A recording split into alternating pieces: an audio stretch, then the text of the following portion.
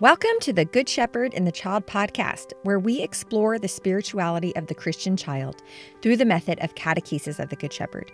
I am your host, Carrie Mecki Lozano. Happy Easter, friends. Alleluia, alleluia.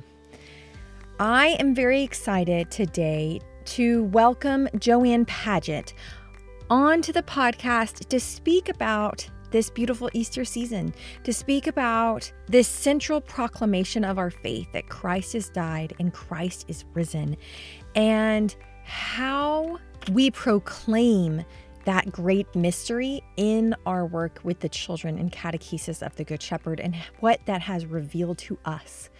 My wish is that this episode enhances this Easter season for you. I hope you enjoy.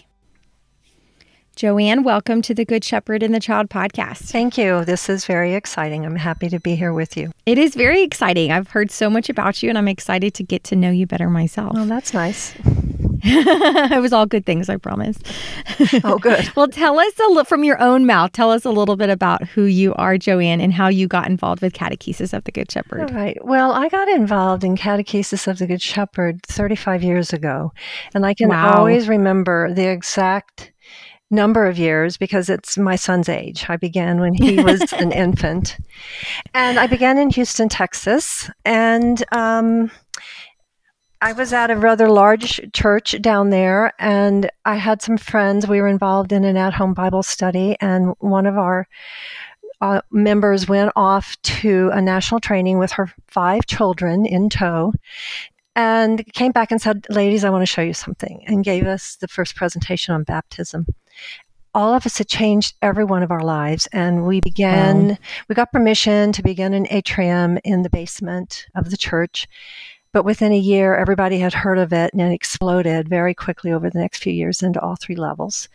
And I was very fortunate. The church sent me off to these trainings, and that was back in the day. You had to go to a national training, with exception of unless you wanted to go to Italy, or there were a few other options. And you had to take your camera and your typewriter and whatever, and no books. There was no material manual. So you stayed up all night, everybody can tell you the stories.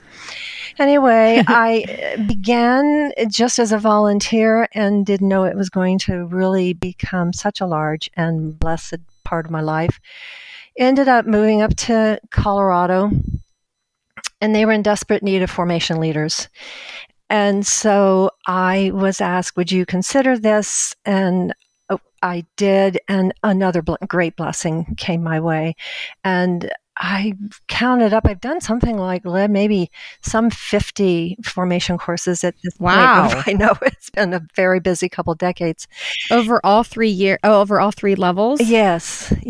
Wow. And what a blessing. I mean, working with the children, but working with the adults who are attracted to this work has been amazing. You just meet beautiful, wonderful people in this work, as you have learned yourself.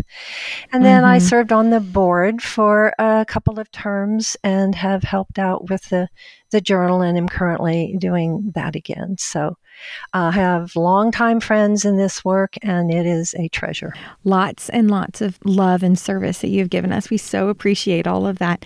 I love hearing about how y'all did formation. So what was that, in the 90s? Yeah, I began in the late 80s? Late 80s, yeah. Yeah. So I love hearing about the formation. Yeah, because it makes us appreciate all that CGS USA has given us, like the material manual and the translations of the books and all these things, because it has made our life so much easier in formation today. Holy cow. Because y'all had to take pictures of the materials and measure, like, how big was this, and write it all down so that then you can go home and try and replicate that material exactly. And y'all were definitely pioneers. And it's probably why the work, because you had to really sweat for this, why the work has sustained, because of how hard y'all had to work for it. It's just, I appreciate it, and I love hearing those stories. Yeah, well, what's amazing to me is, yes, it was very challenging, but it was nobody, even no matter how hard it was, you wanted to do it.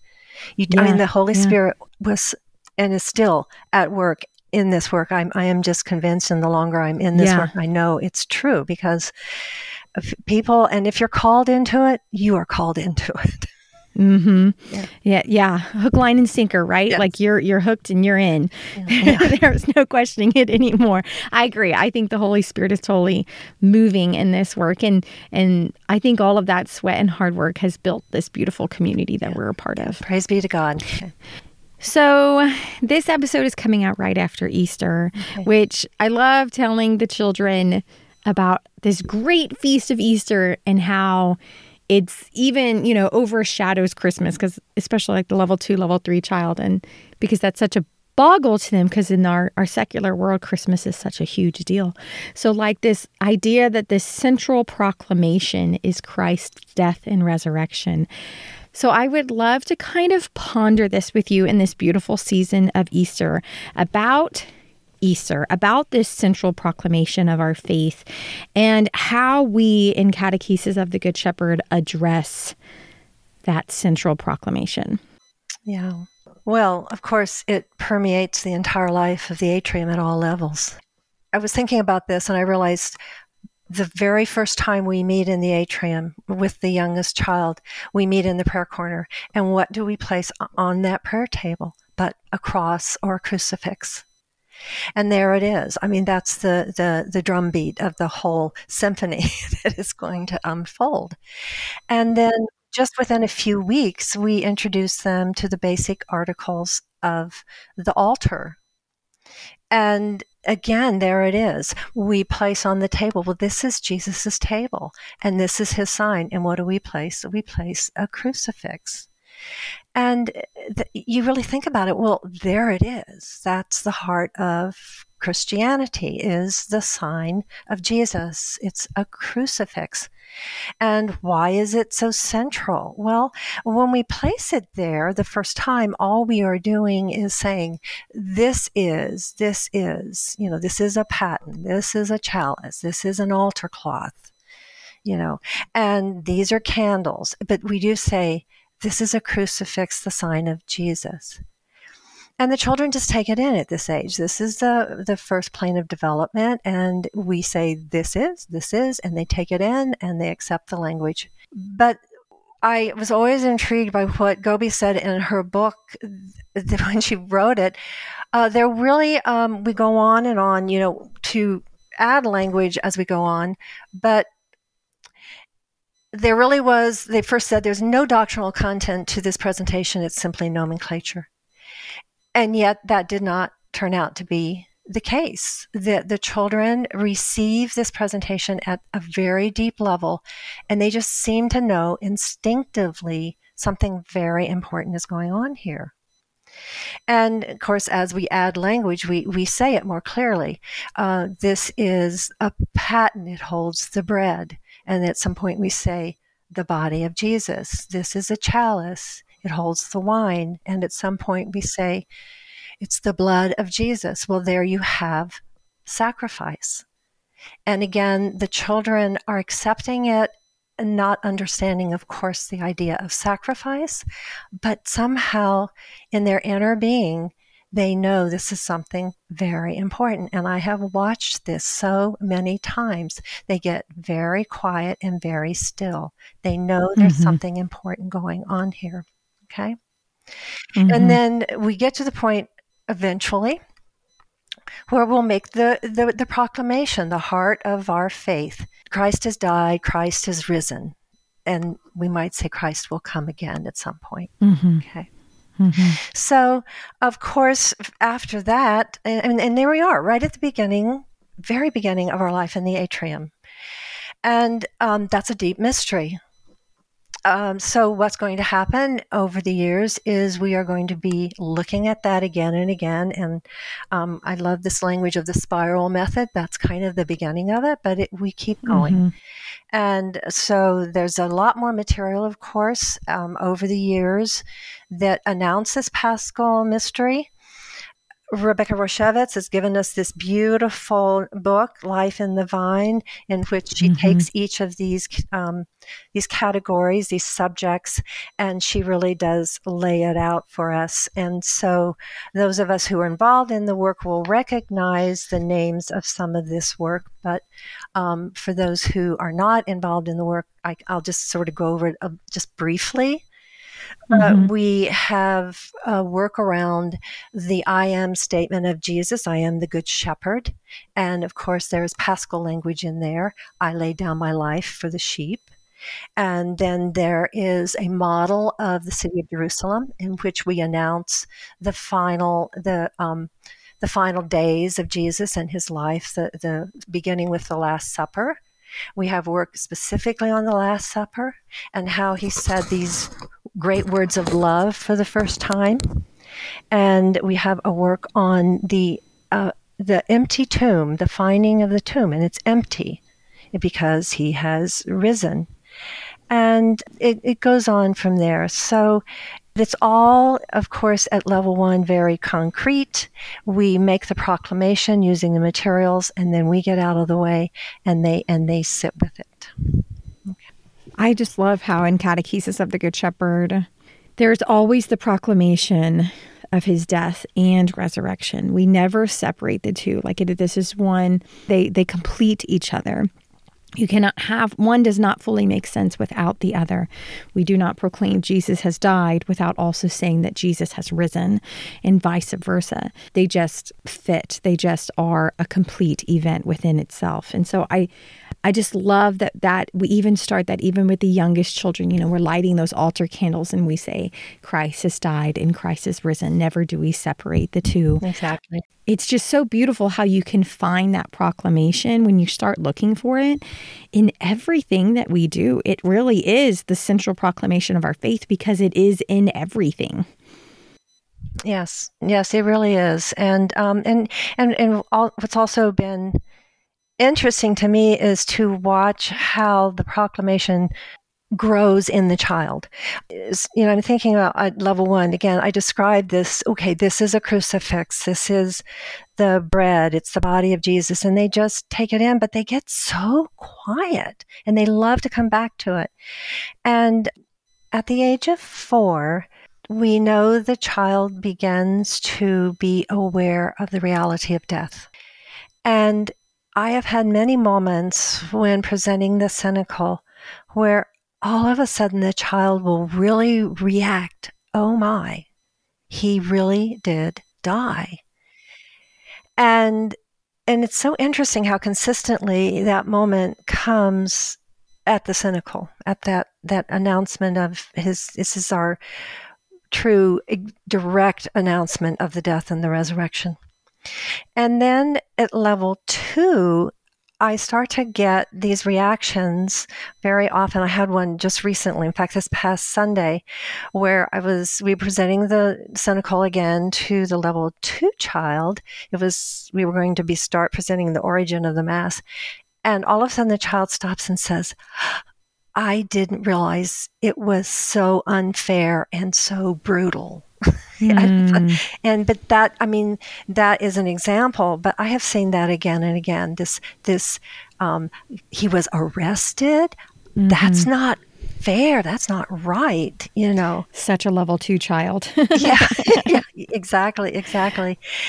And then I also remember, this was way back when I've been in the work a long time, right? This is way back when the Star Wars movies were out and the Force was very much in the in the conversation of the children. and so you also get, not only you have this recognition of a death and it's an unfair death, but all of a sudden I was working with a group of children and they stopped and they said, wait a minute, he rose. It's like they had been hearing that for years, but all of a sudden they realized, wait a minute, this is impossible. And they started having this conversation about how it could have happened. And they brought in the idea maybe the Force was somehow involved in this. And I love these moments where we bring in the greater culture into the atrium because it's a teachable moment, right? Sure. And so I said, well, I'm not sure that's what the Bible says. Let's read it again. So we repeated the reading. I said, what does it sound like to you? Well, there was an angel who came and moved. Anyway, we had this beautiful discussion, and they really realized something very impossible happened. And it wasn't a natural cause, and it wasn't certainly the force that, or the force as they were defining it. Right, certainly right. great force. Yeah. So it's just interesting to watch how this basic proclamation that they just know in their heart there's something important here, comes and bumps up against reality as they are learning it as they grow up. This Lent, I recently did. I had multiple of my older level 1 kids be drawn to the empty tomb. And so I think probably 3 different times I one-on-one presented that with these older kids. And the word Jesus rose, that the phrasing of that seemed to really, I could tell that they didn't fully understand what I was saying. So I'm really excited to do the baptism work with them right after Easter, because I think that the visual that we give of that central proclamation with the candles is going to help them see that the light will never go out again. And that is what we mean. I love then you have that central proclamation that's just everywhere in what we do, and helps the kids. So like you're saying, helps them kind of ponder it against what they understand and what they already intuitively know, but help them kind of ponder it and make sense of it. Like, what exactly does that mean? He rose, like he's up in the sky somewhere. Like, what does that mean? Yes, exactly. I think we have heard these words so much that we kind of gloss over them now. It takes seeing the kids have to percolate with that word for me to go, yeah, what? Let's think about that one word. What does that really mean? I love that. Yeah, lovely. Yes. So this proclamation that Jesus died and Jesus rose, you were saying we have heard those words so many times. Mm-hmm. And so what are we understanding from it? And the children, of course, our work with the children, keep us at that level of going back to the child's and hearing it again afresh and anew. Right. And I like to ask, as we all do, at some point, why did this happen? Why did he rise from the dead? Why did he die? And I would say the majority of the responses is something like, because Jesus loves us. Okay, Jesus loves us.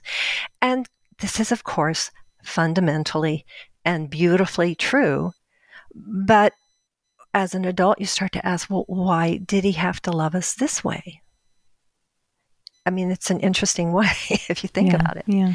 And then some children, they've heard this before, so they'll just tell us that he died for our sins. And they've heard this. This is so. And I always would think, well, what are they understanding from that? Do they understand that he died for our sins? And of course, the young ones, they don't even understand the concept of sin yet, Right. And then I think, well, do I really fully understand this? And, or do any of us really fully understand that Jesus died for our sins? And I would say probably not, and won't until one day, And there's been reams and reams and reams of stuff written about this, right, over the centuries, spoken and written about trying to understand this Paschal mystery. And I have just come to the conclusion it's just kind of best to come back to the simple words of the Creed, that announced a historical event. It happened, and there it is. And we sit pondering why over the years. But the beautiful thing in the atrium is there is the great answer before we fully understand sin and the ramifications of that, is that it unleashed a great gift upon humankind, a great gift. And in the level 1 atrium and, of course, beyond, we announce this gift in so many wonderful ways in the atrium. And one way we do it is we ponder Jesus's words in the great I am statement, I am the Good Shepherd. Mm-hmm. He says, I lay down my life for the sheep. And we say, well, this means he gives them all of his time, all of his care, everything he has to give, he gives them. And then later, as you know, we announce this includes, we specifically at level 2 announce he died for us. Okay. And why did he do this? He tells us very clearly in this I am statement, so we may have abundant life. Mm-hmm.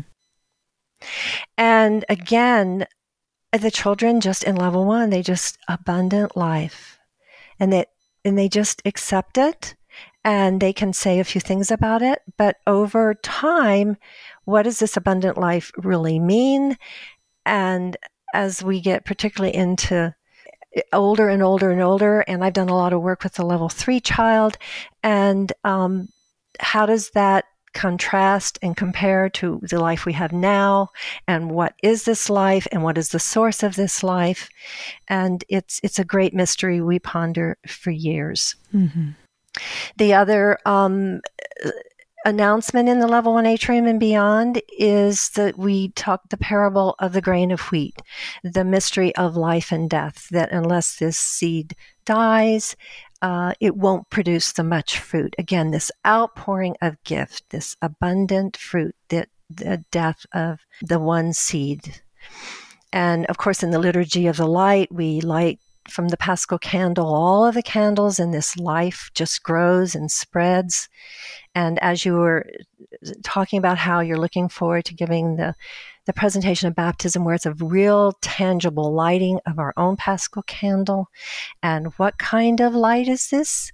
It's a light that can overcome the darkness. Mm. It's a light that can't be snuffed out. It's a life that overcomes the death. It's a light that's not like the light that can be turned off in our ceiling. Right. It's a light that cannot be overcome. Okay. And then, of course, in the Eucharistic presence, the great gift of the life of the risen Christ in the Eucharist. And Sophia talks to us, Sophia Cavalletti, being one of the founders of our methodology, tells us a very young child accepts with great joy the Eucharist as the sacrament of the gift, our greatest gift.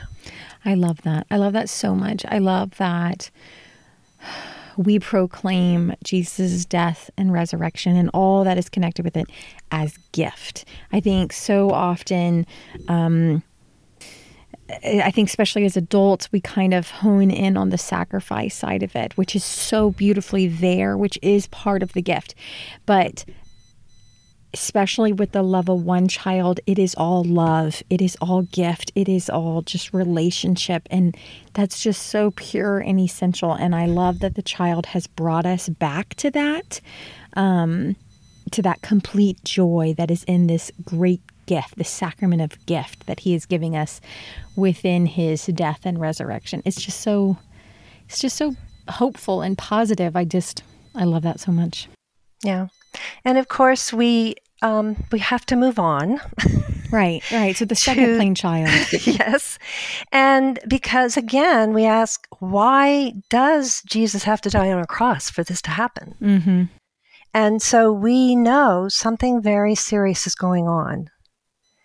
Something very serious. And we began to address this when the children enter the second plane of development around the age of 6.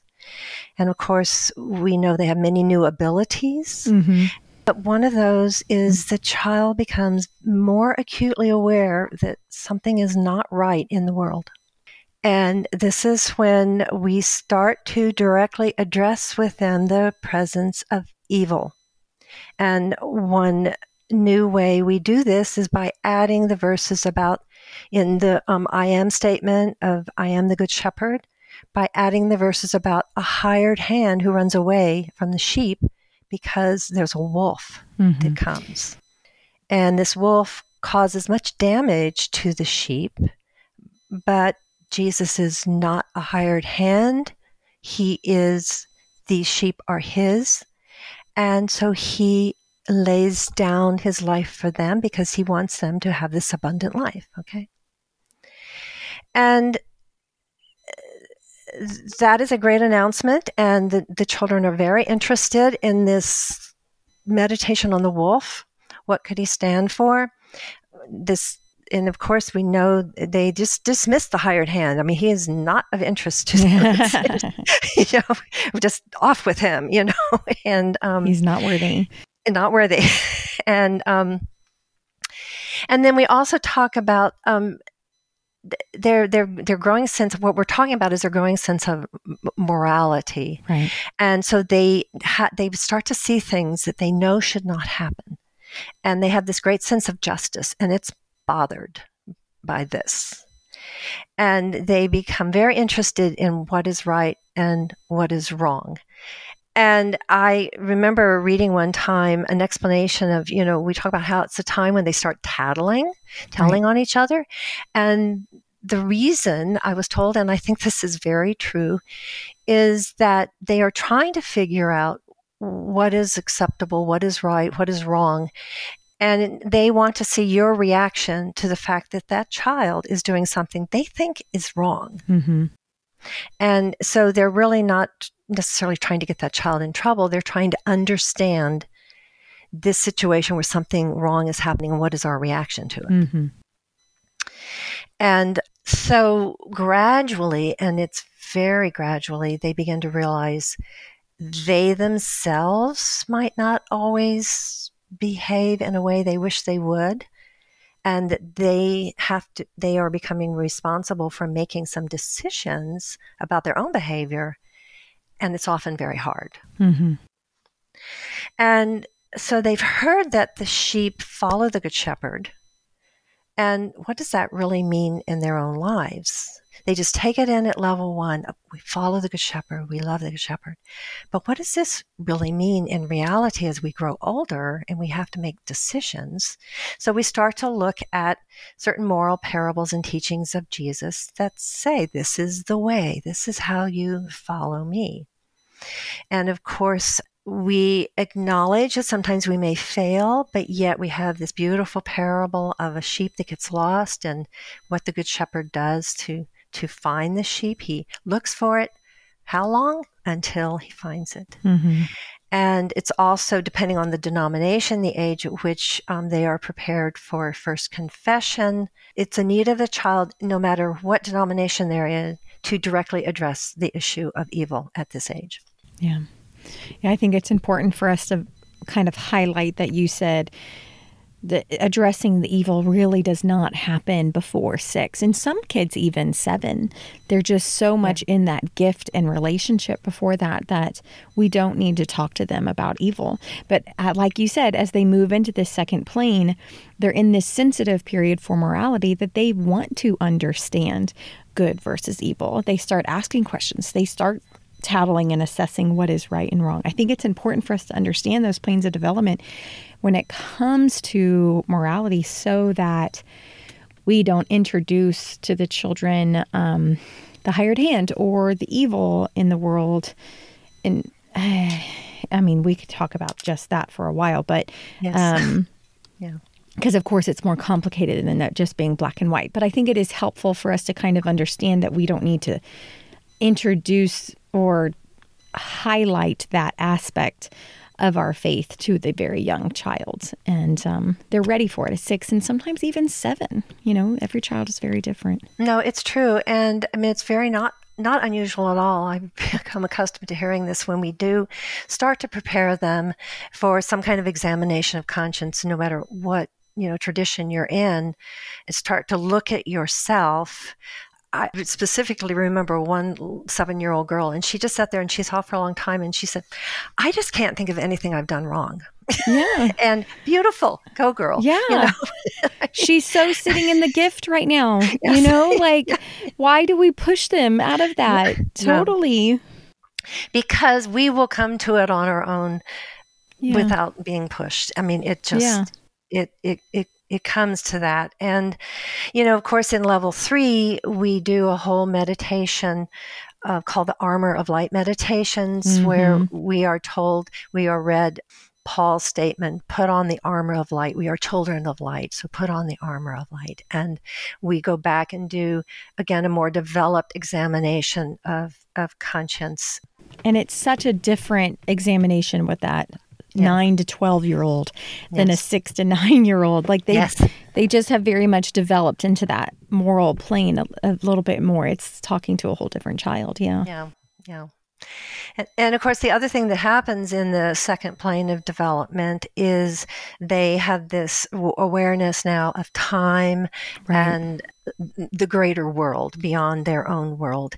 And so we give them the story of salvation. Of course, central to that story, we talk about how God created and this beautiful created world, and it unfolds, over time in a state of journeying, this gradual development. And we know where it's going, to Parousia, which is a time when God will be all in all, and what that means, no death, total happiness. But right in the center, before we can get to Parousia from creation, is this moment called redemption. Of course, is what we're talking about right now. And this gives us a fuller meaning of Jesus' words, he has come to bring us abundant life. And without Jesus and what he did for us, this work he did of redemption, we could not get to Parousia. We cannot have this abundant life he wants to bring to us. And it's a very interesting moment with the children, because I will really stress that point. Without this, Parousia can't happen. Without this, we can't have abundant life. And that's a deep mystery. Again, we go back to why? Why did it have to involve a death on a cross? We understand the resurrection part, right? But something has to die first, okay? And it is a deep mystery. And something new happened in creation when this happened. There's something new and different. And of course, in level 3, we really look at something called the plan of God, in which we are told, and the children just love this realization that when somebody invents something in the world, for instance, way back, whoever invented the wheel, it's not done in isolation. That we are connected somehow. We call it these horizontal bridges that connect us. And so that person, whoever he was or she, that invented the first wheel, how many people since then owe a debt of gratitude to that person and are somehow connected to that person's invention. And we go on and list the many ways in which wheels have been used through the centuries and today. But then we have in this work a presence of a yellow line that goes across the top, and the children start to look at that, and what does that mean? And it represents, of course, God's presence throughout all of this. Nothing is just happening just like a clock that's unwinding or something. He's present. And there's this other, though, connection. There's this other bridge that God wants us to have. And at the moment of redemption on this timeline is this great downpouring of that yellow line. And it's that vertical connection that we have because of this moment of redemption. Something has very much changed in creation. There is a new life, something very different. So we began, you and I, when we were talking about where we might go in this podcast, we both had turned to Sophia Cavalletti's book, The History of the Kingdom of God, Part 1. And we both had gone to her chapter on the death and resurrection. And so, and we were both struck with her statement. She's talking about Paul, and in Corinthians, 1 Corinthians 15, and then she goes on, and toward the end of the chapter, she says this: Paul clearly states that Christ died for our sins. She also points out it's both Jews and Gentiles that are involved in crucifying Jesus. That means we are all somehow responsible for this. And this is a very heavy teaching, but in my opinion, it's something that the Catechesis of the Good Shepherd handles very well. And it's a gradual approach that brings us to a moment of recognition of who we are in relation to God. That begins with the most important message that God loves us. Mm-hmm. We investigate this announcement in many ways and for quite some time. And that invites the children and us, along with them, to begin to love God more and more in return. And only after this are we ready to receive Jesus' teachings on how we are to live as teachings that help us follow him on the right path, on the right road toward abundant life. And it also gives us time to feel enough confidence in God's love that we can admit to ourselves and to each other, and to God especially, that we are so weak and we need God's help in a very essential way. So, why did Jesus have to die? Okay, our sins are heavy. He wants us to have abundant life. And I've worked with children at all three levels, and I have watched this development of a moral conscience as it unfolds. And again, to just go over from the youngest, we give them that, we put that cross down there, we put that crucifix down there, and they get very still and quiet, and they instinctively know something of great importance is being announced. And then we've watched this development through level 2, this gradual development of our responsibility somehow in this need for Jesus to do what he did. And I had the great pleasure of having a few children stay around in level 3 who had been through Catechesis of the Good Shepherd and wanted to just stay on a few more years into the middle school age. Mm-hmm.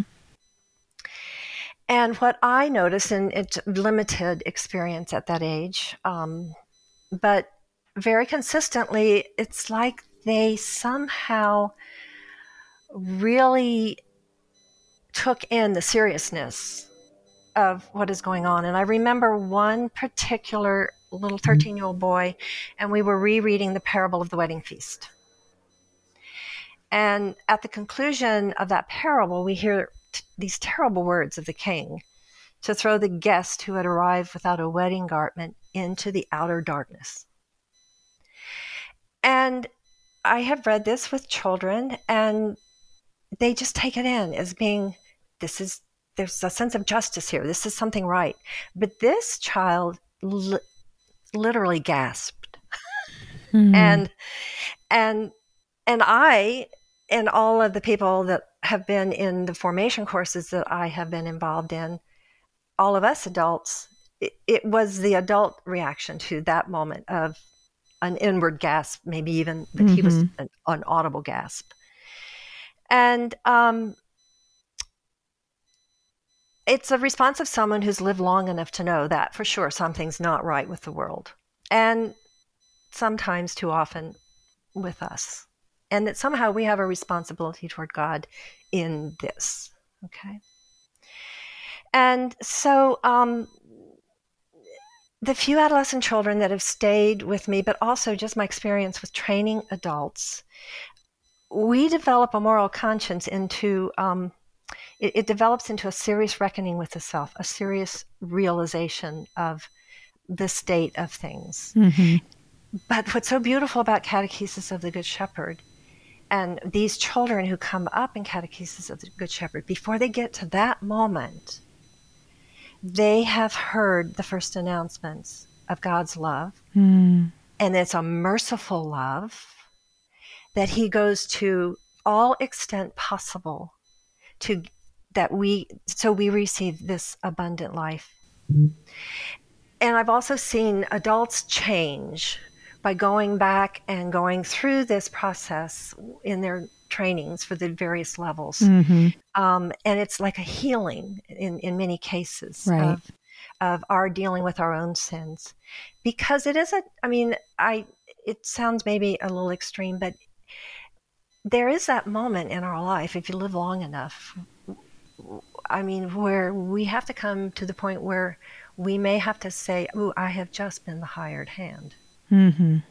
Or even worse, I think I'm being the wolf right now. Yeah. But this message that God's love and life and light overcomes all the evil, all the death, all the darkness, gives us great hope, of course, and a place to go. So I would like to go back to Sophia's chapter that we were talking about earlier. And this is a quote from her book. You can find it on page 183. "The world would have remained fractured had the blood of Christ not erased the sin that caused a chasm at the center of the universe. Christ bore this rupture within himself during his earthly life, due to his existence in the flesh. Yet with his death and resurrection, he himself abolished this conflict, and in rising above all things, he himself reunited all things that were separated."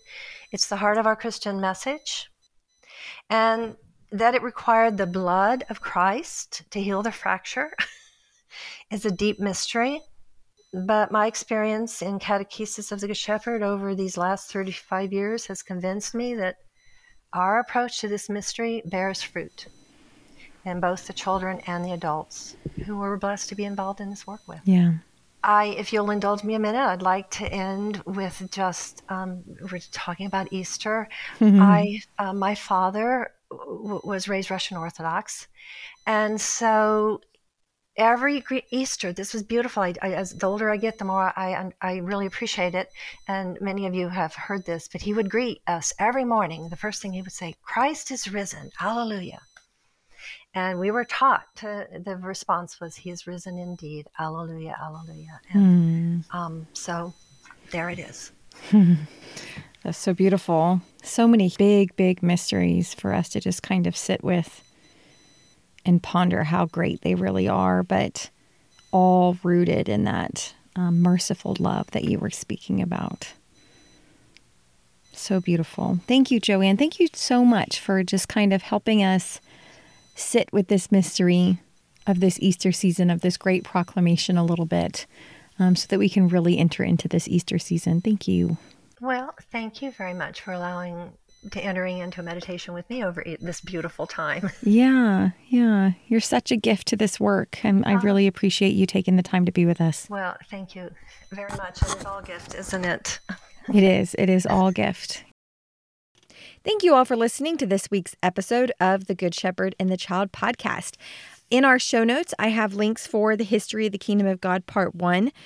If you are interested in reading, it's chapter 50 that specifically talks about the Paschal mystery and Easter, like what we were talking about today. So they're very short chapters in that book. So I highly encourage you to read that one, just to kind of help you on your journey through the 7 weeks of Easter. Don't forget that we have the audio version of The Religious Potential of the Child by Sophia Cavalletti, read by Rebecca Royt-Savage.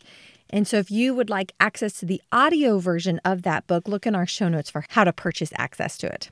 This podcast is sponsored by the United States Association of the Catechesis of the Good Shepherd. We would like to thank all the contributing members because you are making this podcast possible. If you would like to know more about Catechesis of the Good Shepherd, or if you would like to become a member, please go to cgsusa.org. Thank you all for listening this week. We will see you in 2 weeks. Go and fall more deeply in love with God.